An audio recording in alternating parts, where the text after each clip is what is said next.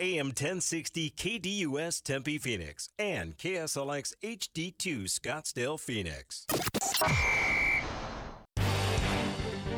It's time to hit the field with Extra Point, featuring Kayla Mortellaro and Bob Kemp on KDUS AM 1060. Tweet the show at KDUS AM 1060 or give us a call at 602-260-1060. The snap is back. The hold is down. You can't miss with this combination. And the Extra Point is good. Hour number 2 of the Extra Point on this Wednesday, January 3rd, 2024. Bob Kemp, Kayla Mortellaro here with you up until 1 o'clock today, as we typically do Mondays, Wednesdays, Thursdays, and Fridays.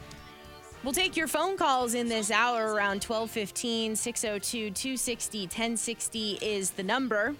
602-260-1060. Once again, the Phoenix Suns, they have a game tonight against the Los Angeles Clippers. We'll dive into that here momentarily, but let's reset the scene with today's poll questions, and we'll get things started with the KDUS1060.com poll question, which is involving the Arizona Cardinals. You had comments yesterday from head coach Jonathan Gannon talking about Kyler Murray being a franchise quarterback, reiterated that this morning in front of the media. The question here is, has Kyler Murray done enough this season for the Cardinals not to select a quarterback with their first pick of the 2024 NFL Draft? And yes remains out in front at 71% of the vote, no trailing at 29%, a question that we'll officially answer around 12:30 today. Furthermore, one other Cardinals note, though, from the press conference this morning for head coach Jonathan Gannon, DJ Humphries, left tackle for the Cardinals, ended up tearing his ACL in that loss to the Eagles, or the win against the Eagles, and he will be done, obviously, for the season, being placed on IR, and ramifications for that moving forward will certainly be in place. Over on Twitter, X, at KDUS AM 1060, has the UofA basketball team been exposed during its last 4 games? Kevin Flaherty of 24/7 Sports joined Bob in the Sports Zone in the 10 o'clock hour, and if you missed it, podcast it over at KDUS1060.com and with the KDUS 1060 app.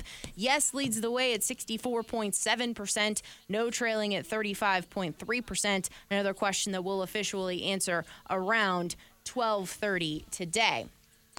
We'll get to the Suns here momentarily, but we'll continue from hour number 1, our NFL conversation in regards to what's coming up for the final week of the regular season in the NFL. We went through the teams that have currently clinched playoff berths in the NFC and the AFC, now turning our attention to the teams that still have an opportunity to punch their ticket to the postseason. When it comes to the NFC, there are only 2 playoff spots remaining, and in the AFC, you have 3 playoff spots remaining. We'll start with the NFC. The teams that remain in the mix: the Packers, the Bucks, the Saints, the Seahawks, and the Falcons, and there still needs to be a division winner crowned for the NFC South.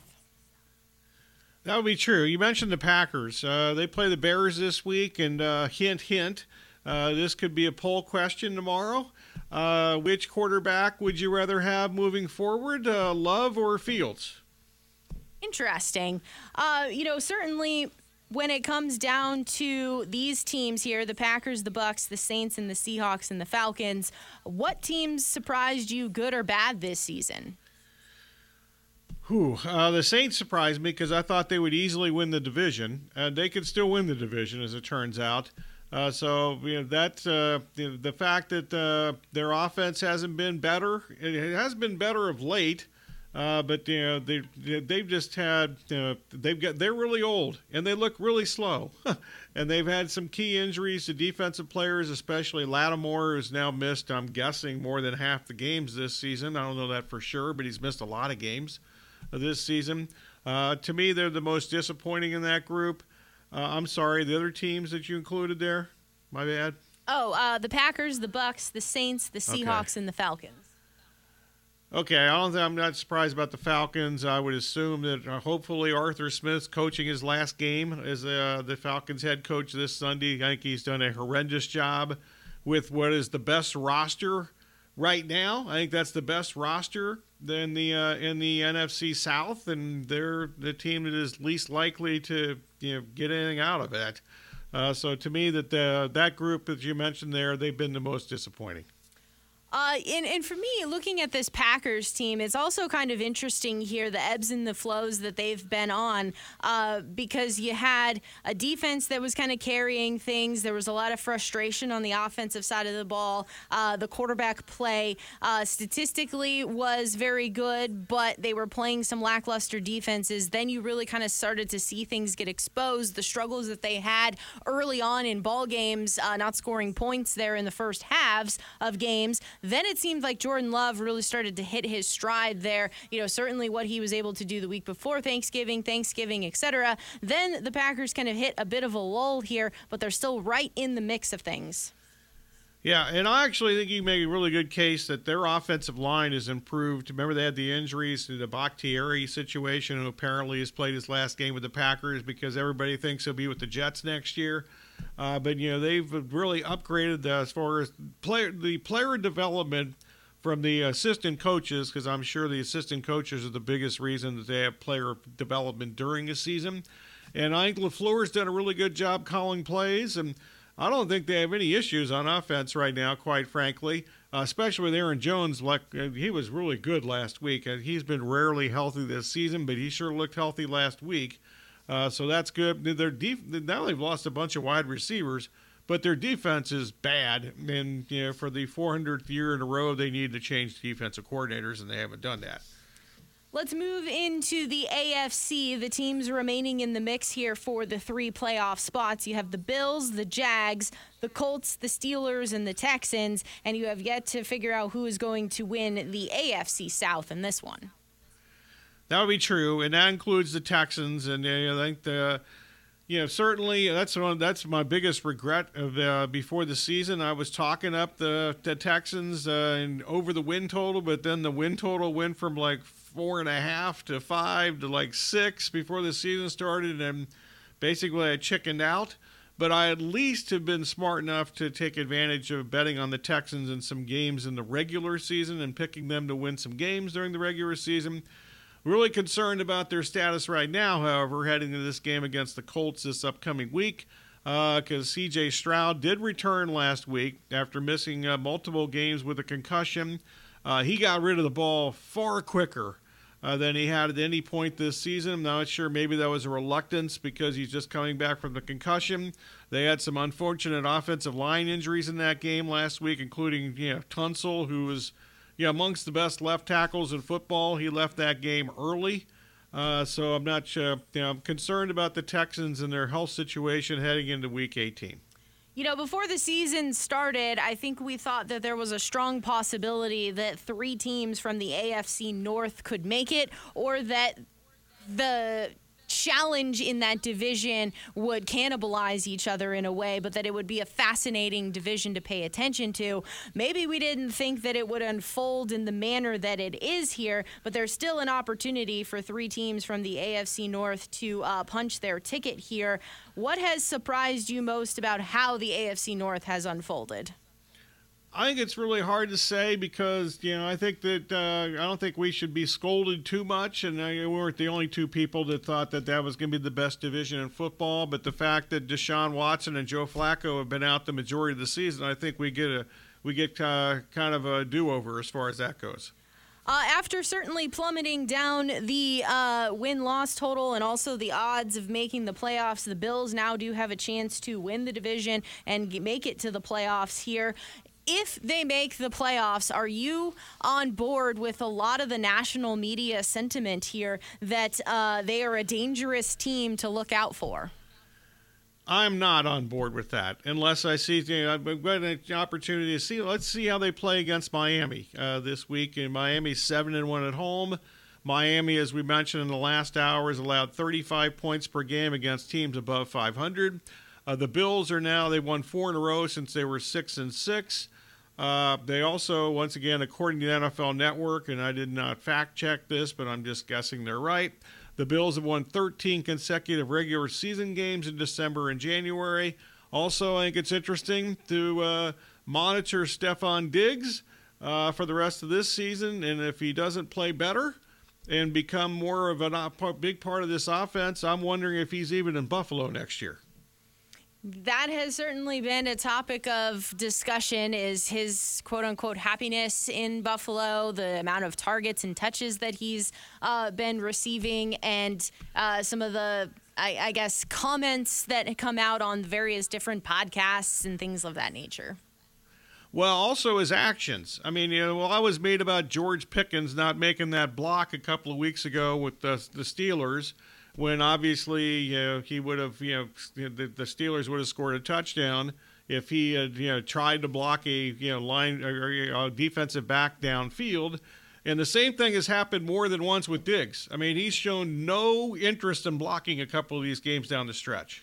We started this conversation in hour number 1 discussing the teams who have clinched their spots in the NFC. One of those teams is the Rams. It's being announced here from Sean McVay that Matthew Stafford will sit, and it'll be Carson Wentz getting the start on Sunday. So we're certainly going to be seeing several of these particular important starters getting some rest here ahead of the final game. Can't be surprising with the Rams because McVay, does he ever play any of his guys in the preseason in the worthless games? So not surprising he's not going to play a large majority of his key players in the final game of the regular season. Now, the way that the NFL is structured, with only 48 guys up on game day, you can't sit everybody. But I'm guessing pretty much anybody that they consider to be a difference-making player once the playoffs begin will be out this week. The Browns quarterback play will be started by Jeff Driscoll on Sunday. He was claimed off of waivers, I believe, from the Cardinals practice squad last week, and P.J. Walker is going to back him up. Yeah, this is the game that has no meaning for anybody, right? There's a couple of these games, more than a couple, but Cleveland and Cincinnati, they're both, the Bengals are done, and Cleveland's the 5th seed no matter what happens on Sunday. And then for the Jaguars here, who are in the mix for an AFC playoff spot, their quarterback Trevor Lawrence, who didn't play last week's game with a shoulder injury, will practice today on a limited basis, and he's considered day-to-day for the Jags. Right. In fact, I just heard that on NFL Network, in fact, during when you were doing the golf update at the end of the last segment. I'm just not sitting here and doing nothing during that segment, but they just mentioned that. They also declared he's got the shoulder thing going. He missed his first game ever, high school, college, or pro last week. And there appears to be like zero chance that his shoulder is going to be 100% anytime soon. 602-260-1060 is the number if you'd like to chime in. We'll take your calls on the other side of the break. We'll also get into the Phoenix Suns with their game tonight against the Los Angeles Clippers, and some other things around the NBA and some other things that have randomly caught my attention. So we'll do that next. But your turn if you'd like it, 602-260-1060. It is the Extra Point right here on KDUS AM 1060. As always, follow along with us online at KDUS1060.com and with the KDUS 1060 app.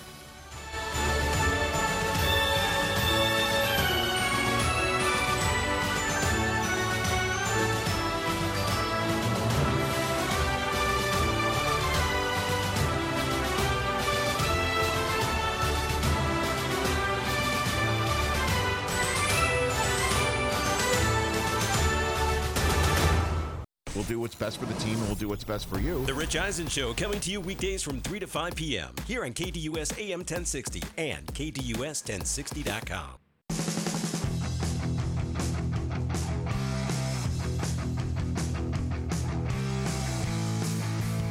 1221 here on KDUS AM 1060, online at KDUS1060.com, and with the KDUS 1060 app. It is the Extra Point. Bob Kemp, Kayla Mortellaro here with you. 602-260-1060 is the number if you'd like to chime in the segment. We haven't talked to you in a while, so 602-260-1060. The Phoenix Suns, they have a big game tonight. They're hosting the Clippers here.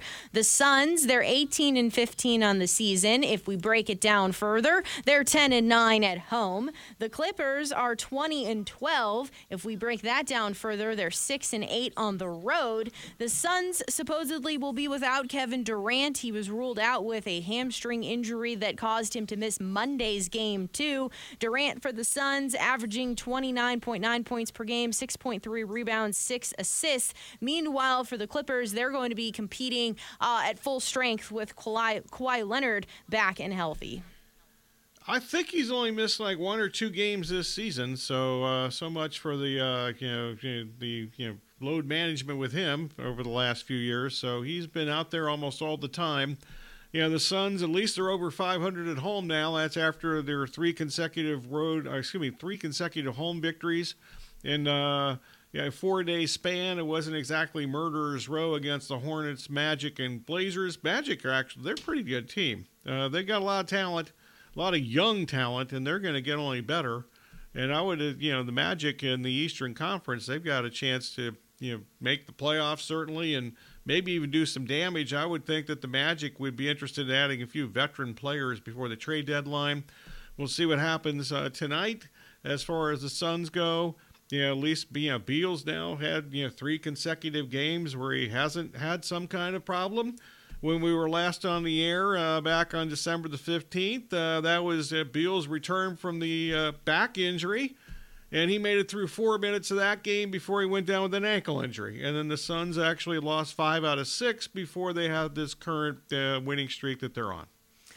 Yes, and Bradley Beal was an integral part to the Suns getting a victory on Monday night. He 8 of 16, 21 points, 4 rebounds, 1 assist in that Monday win because Devin Booker coming off of a very forgettable performance, 4 of 16, 10 points, 8 rebounds, and 6 assists. It's just unfortunate that we still don't have a whole lot of games with all 3 of these guys on the court together.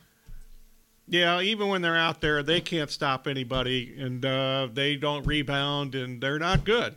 So they've got to make deadline decisions before the first week of February. They've got to have a much different roster for this team to be a legitimate playoff contender.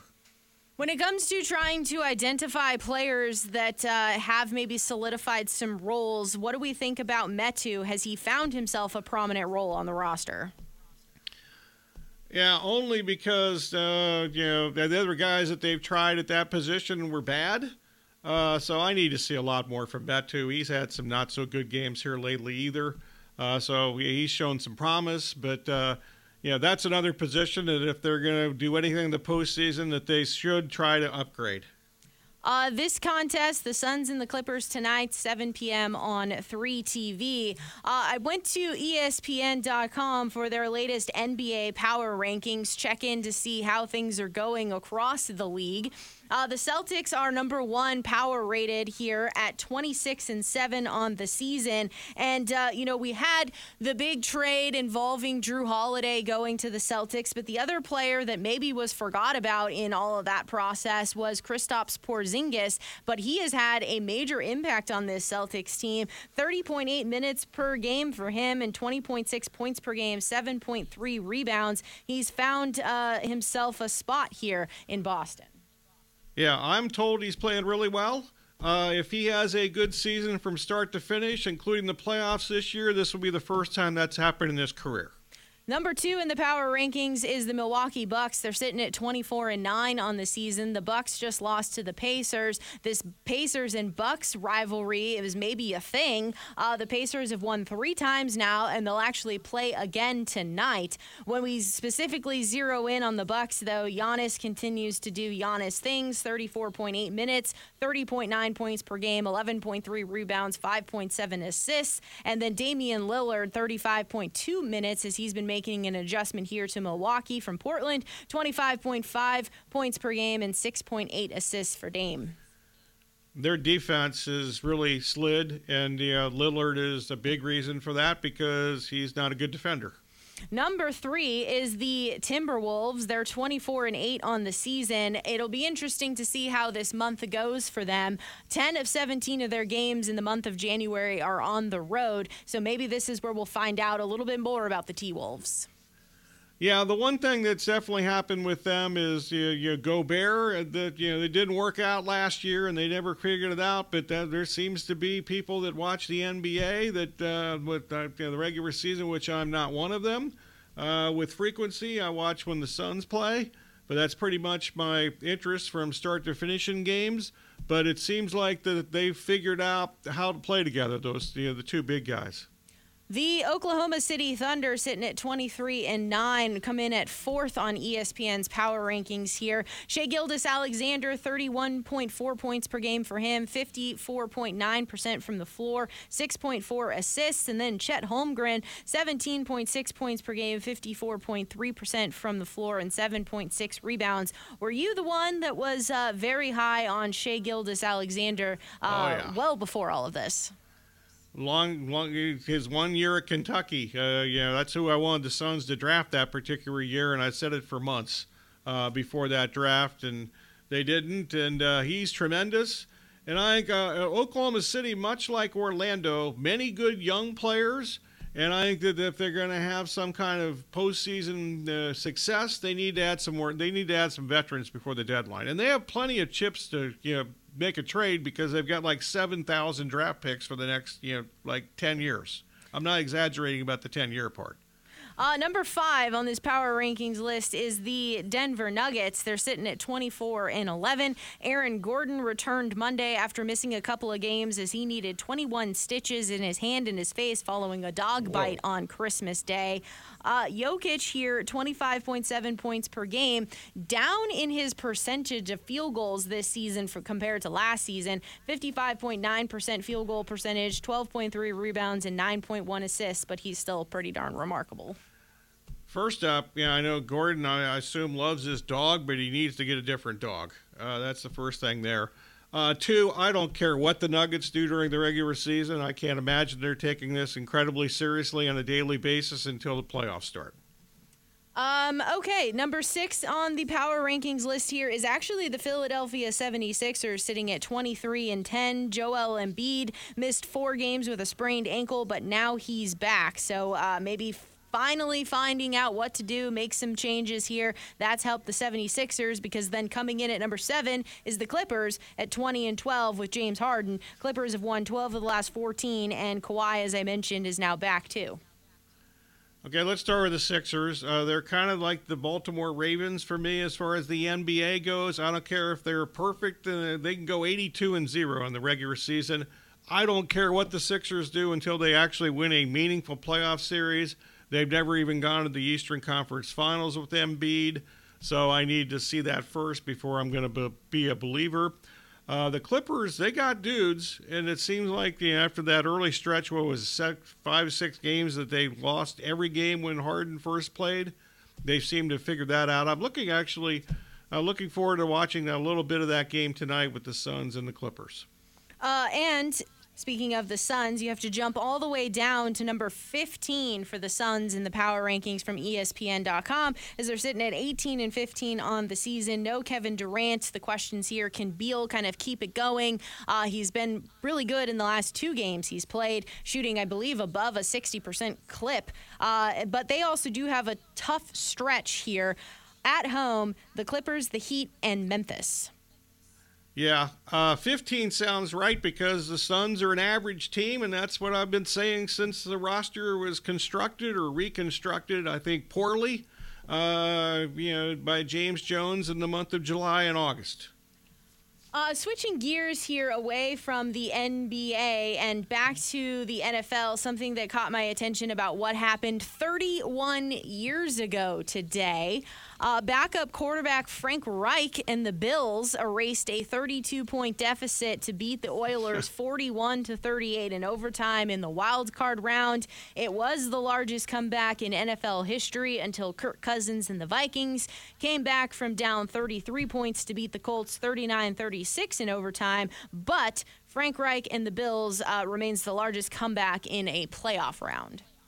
Yeah, and Frank Reich, a much better backup quarterback than he has been a head coach in the NFL, which is kind of something that I've said for years, and I think that's now been confirmed by the fact that the Colts, with pretty much the same players, are far better without him, and the Carolina Panthers were awful. But as far as that game goes, I specifically remember that day in living in Vegas. One of my best friends from Prescott was in town that weekend, and we watched the first half of that game at the one. I think it was the Las Vegas Hilton in those days. They've changed their name like 7,000 times, but I think it was the Hilton.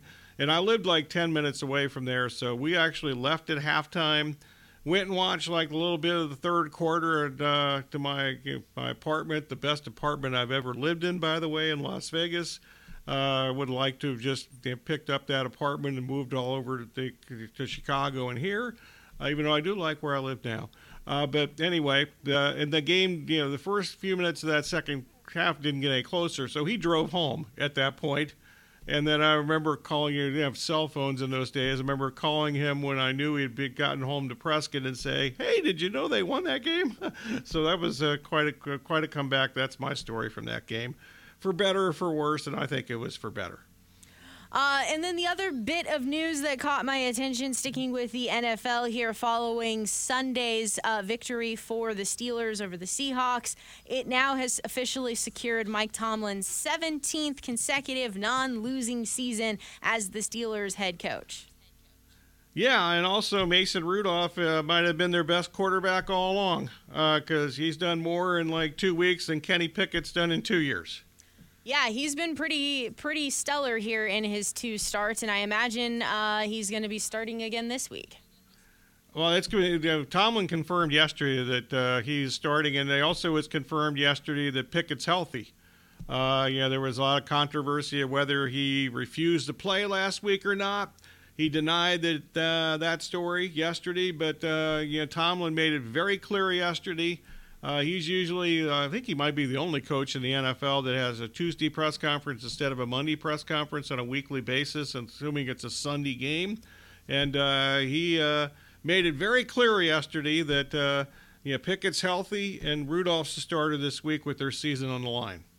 Yes, they still have an opportunity to punch a ticket to the playoffs with 3 AFC spots remaining available following the final week. And we'll see if the Ravens play their guys, because I mentioned in the last hour, you remember a few years ago, they did not play their guys when they had the bye, and they got beaten their first playoff game the next week at home by the Titans. They got eliminated. That's a Saturday game, the Ravens and the Steelers, so they seem to I feel like the Steelers have been on Saturday for like 3 weeks in a row, or it's like every possible Saturday it's been a Steelers contest. Well, that's good for ratings because the Steelers have a large following, including what seemed to be almost a pro-Steelers fan base last week in Seattle, of all places.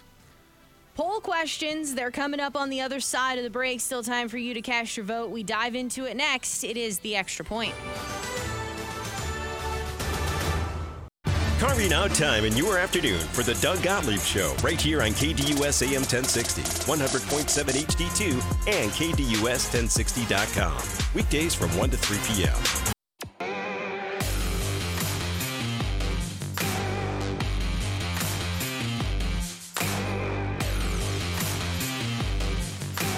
12:38 right here on KDUS AM 1060 on this January 3rd, 2024. Bob Kemp, Kayla Mortellaro here with you up until 1 o'clock today, as we typically do. Mondays, Wednesdays, Thursdays, and Fridays. It's time to get into the poll questions, and we'll get things started here with the KDUS1060.com poll question. Has Kyler Murray done enough this season for the Cardinals not to select a quarterback with their first pick of the 2024 NFL Draft? He is not. And I know Jonathan Gannon on Tuesday declared that there's no doubt that Murray will return next season. Murray this season has been really, to me, no different than he's been most of his career. Inconsistent, not just week from week to week, but drive to drive. For instance, over the last 3 games, Murray, the games against San Francisco and Chicago, he was awful for 3 quarters, and it was a big reason why the Cardinals didn't really seem to have much of a chance to win those games. Yeah, the Chicago game, The Cardinals would not have had a chance to win that game had Justin Fields not thrown one of the dumbest end-zone interceptions of all time that would have given them a 2-score lead if they just take the field goal. And also in both of those games, Murray padded his stats with some meaningless fourth-quarter numbers, and that's something we've seen with high frequency throughout Murray's career during his 4 seasons. He's been great at padding stats in the fourth quarter in games they've been behind. Then on Sunday, though, Murray was excellent. As I mentioned more than once here in the last almost 3 hours, that he completed more than 80% of his passes in that game at Philadelphia. The Cardinals won that game, though, because they dominated the line of scrimmage because of the running game. Going back to Gannon's declaration that there's no doubt that Murray will return next season, I wonder if it's his declaration is at least in some part because the Cardinals and Gannon realize that no other NFL team is going to take Murray right now because of his short stature. Unless he has a growth spurt, he's not going to get any taller at this point of his life. His inconsistent accuracy, and I think most significantly, nobody's going to take that contract based on the way that he's played so far this season. So I'm actually on the yes side of things here. I mean, yes, he's shown moments here. We've seen other moments where there's been a lack of consistency, but I think, establishing the run game certainly solves some things as well. We saw what you could do with a really great play-action game against the Eagles defense there last week. I also think as well, having a more established and maybe depth of wide receiver room. Some different sized wide receivers could also be really helpful. But I think that there are pieces and things that are going in the right direction for Kyler Murray, in addition to the fact that the team and the structure has so many other areas of need. As we're talking about with the wide receiver position, we mentioned DJ Humphries tearing his ACL. Maybe now the offensive line needs to continue to be reassessed and evaluated. And then flipping it over to the defensive side of the ball, there's plenty of different positions that need to be addressed there too. So when you're starting to analyze what the most important areas are and whether or not, how you're going to build this team, the question is, if you put some pieces and playmakers around Kyler Murray, is he good enough to get the ball to them? Yes, I think, his height is his height and you can't change that, but he certainly has shown some moments here, creativity. I think we've seen some things with Drew Petzing that he's willing to change things up a bit from week to week, and sometimes it works, sometimes it doesn't, but there seems to be a clear, effort to work with Kyler to put him in a position to be successful here. So with all of that in mind, the contract situation, just how much is needed for this team moving forward, give him an opportunity to be in the team in the off season here and see what he can do next year. Yeah, I'll just add one more thing. The last couple of games, the Cardinals, the television broadcast, Mark Sanchez and Moose Johnston were the two commentators in those games, and they both pointed out during those games about his short stature and how that has really hurt him trying to throw the ball across the middle, which has been statistically proven for 4 years now.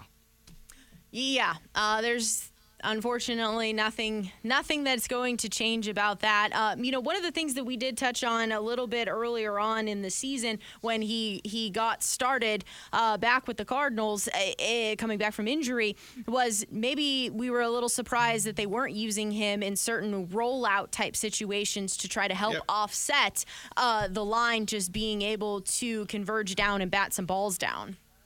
And they're still not doing that.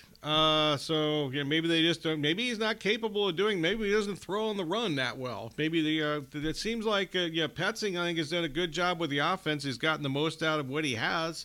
It seems like that would be a pretty easy solution, or at least try a possible easy solution. But we haven't seen very much of that at all, even the last 3 games.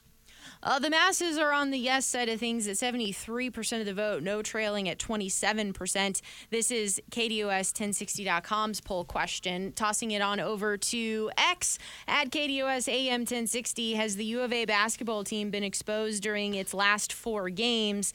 And first of all, does Stanford maybe have U of A's number right now? I mean, they were an integral part last year as well to U of A and some of the losses. But I think some of the question marks that U of A had heading into the season are starting to show up. And so I would say that some of the exposure is taking place. Yeah, I definitely think that they've been exposed. I mean, I'm first to admit that I was fooled some, not completely, but fooled some after the hot start. But I think we can now assess that Tommy Lloyd, during his first 3 seasons at the U of A, there's 2 disturbing trends here. First up, they play their best ball in November. In fact, he has never lost a game as the U of A head coach in the month of November. Unfortunately, the NCAA tournament is not in November. Also, number 2, they can't guard opponents with offensive skill. The past 3 losses, they've allowed 92 points to Purdue, 96 points to Florida Atlantic, and 100 points to a mediocre Stanford team, which has actually been good at home most of the time in the last couple of years and beaten the U of A 2 straight years. Yeah, last season, actually the last 2 years, I just kind of blamed all the defensive issues on Kerr Kriisa and Azuolas Tubelis, who were skilled offensive players, but absolutely pathetic on defense. So much so that they were both benched at the end of some close games because of their defense. Well, those guys are long gone, and their defense is still suspect at best. I could give a damn about the KenPom efficiency rankings. Those things are bogus, especially early in the season before you haven't played very many games. So the fact that they were in the top 10 in KenPom defense before these games was just kind of a joke, and obviously not there now. But I think that you have to wonder whether Lloyd and his staff can actually coach defense. 3 straight seasons, I think, is a pretty good, pretty good and fair assessment at this point. I think that's a logical question at this point. The masses are on the yes side of things at 64.7% of the vote, no trailing at 35.3%. This is on X at KDUS AM 1060. Obviously, fully entrenched now in conference play for both the U of A basketball and Arizona State basketball. Colorado and the U of A tomorrow night in Tucson. I think those are by far, to me, the 2 best teams in the Pac-12. And maybe the only 2 good teams in the entire conference. We will wrap up this Wednesday, January 3rd edition of Extra Point on the other side of the break. He's Bob Kemp, Kayla Mortellaro here with you. Up until 1 o'clock today, as we typically do Mondays, Wednesdays, Thursdays, and Fridays, getting back into the swing of things from the holidays. Hope everyone had a fantastic holiday season, and we'll wrap it up here on the other side of the break.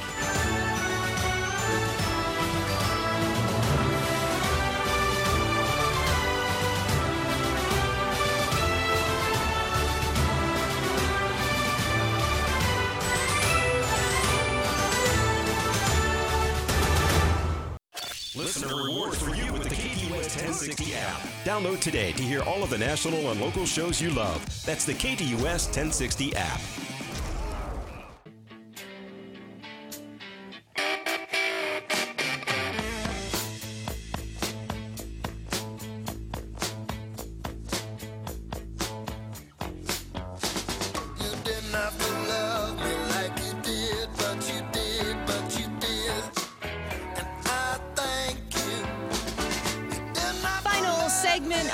Wednesday, January 3rd edition of Extra Point here on KDUS AM 1060, online at KDUS1060.com, and with the KDUS 1060 app. That song means one thing and one thing only. It's thank you time, Bob. Means 2 things. Can I still remember how to do this little spiel at the end of the show? Because we haven't done it for 3 weeks. So we'll see how this goes. As always, we thank you for listening. Special thanks to the callers, emailers, tweeters, texters, whomever, and whatever else slipped through the cracks. Also, our guest today. Lots of college basketball talk. Our first big college basketball segment of the year. Kevin Flaherty joined us from 24/7 Sports. We'll have Kevin on definitely throughout the next few months. Remember the Final Four at State Farm Stadium the first week of April this year. Also on Wednesday at 10:15, we'll get the latest on the Dolphins, including the multiple injuries that they now have going into a Sunday night's game against the Bills. And then also Saturday, courtesy of Fox, Pac-12 Network, CBS, ESPN, and Peacock. Special thanks, as always, to Kayla, Corey, and Aaron. And Kayla's going to tell us what's coming up next. That's right. Up next from 1 to 3 o'clock, it is the Doug Gottlieb Show, followed by the Rich Eisen Show from 3 to 5. The Sports Zoo with Dave Rooster-Bierstein from 5 to 6. At 5:30 over on KAZG 1440, it's NAU men's basketball taking on Omaha as NAU men's basketball returns from the holiday break. Pre-game over at KAZG 1440 at 5:30 p.m. and then tip-off stays over at KAZG 1440 and also joins here on KDUS AM 1060 today at 6 o'clock with Mitch Stroman on the call. So that's what's coming up next here on KDUS AM 1060. As always, head on over to our KDUS1060.com website. Click on the live sports tab to find out when NAU men's basketball is airing, ASU women's basketball, and the like of play-by-play assortment for you. Speaking of college, over in college football with the Michigan 27, Alabama 20 victory in overtime, that Rose Bowl averaged 27.2 million viewers, most watched CFP semifinal since 2014, and the most watched non-NFL sporting event since 2018. Couple things. First up, the fact that these games were not on New Year's Eve, which has actually happened a handful of times since the inception of the CFP. That helps. Also, obviously there was no NFL on Monday because they made way for the CFP, and the ESPN has their priorities. So there was no Monday Night Football on Monday. They had that on Saturday, actually. So those things clearly helped, but also helped that you have some name programs, certainly 3 of the all-time heavyweights in college football playing on that date. Plus Washington, I think, has kind of captured the imagination of a lot of fans, I should say, across the country. One thing that we didn't get into here in regards to this particular game, do you think that the overtime rules in college football need to be changed? Because if Bama scores there, then things go to you have to go for 2. And then if they're tied up once again, then it just reverts to 2-point attempts in order to decide the game. Are you good with that in college football? I'm okay with it in the regular season. I mean, they've changed that thing in the regular season 100 times over the years, and after many, many injuries in the multiple overtime games of past seasons, that led to the rule change in the regular season. I would not have a problem if they changed the overtime rules for the CFP, and obviously with the expanded playoffs beginning next season, I think that would be even a better idea. Yeah, it'll be really interesting to see how all of that is going to unfold with the expansion of the CFP, the 12-team playoff, and then really what that has in store for the rest of the college bowl games, because I think it was pretty clear, at least for me, in kind of seeing social engagement about the bowl games. It was obviously the Rose Bowl and the Sugar Bowl getting the most attention, and then it was actually the Pop-Tart Bowl because of the Pop-Tart and this giant Pop-Tart coming out of a giant toaster. But in terms of actual games, there wasn't a whole lot of engagement and enthusiasm for the contests.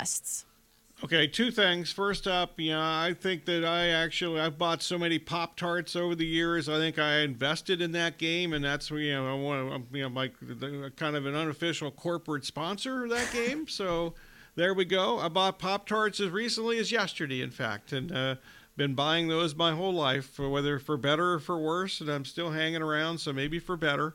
So there's that. Second thing, the best idea I've heard so far, and I've kind of been on this approach more in college basketball, that the tournament in college basketball in the NFL. But the best idea I've heard in the last 2 or 3 weeks here, with all the bowl game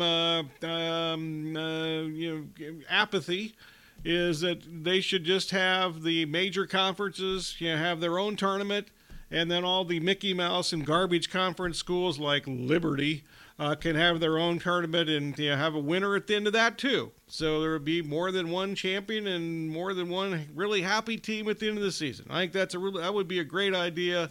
Never going to happen, but it should and should have happened years ago. The college basketball tournament should have never expanded to 60. The best thing, 50. They went from like 32 to like 48 to 54 to 67, whatever. It should be 32 teams in the college basketball tournament, and they should just have the major conferences competing in the college football playoffs. We don't need to see any more liberties once we get to the college football playoffs, even next year in the expanded playoffs. That team had zero chance to compete. None. Zero. One more viewership information here. ESPN's Monday Night Football hits record highs as it averaged 17.1 million viewers, the most in its 20 years that ESPN ABC has had Monday Night Football. Not surprising, because they also had a far better schedule than they've had in recent years, too. I'm also curious if they're counting, like, for instance, the Lions and the Cowboys played on Saturday. I'm sure they are. It was a Monday Night Football broadcast, etc., the whole crew, so I'm sure that helps those numbers reach that 20-year high. The Suns, they're hosting the Clippers tonight. It's a 7 o'clock start on 3TV. Thanks for listening. We'll do it again tomorrow with the Sports Zone starting at 10 a.m.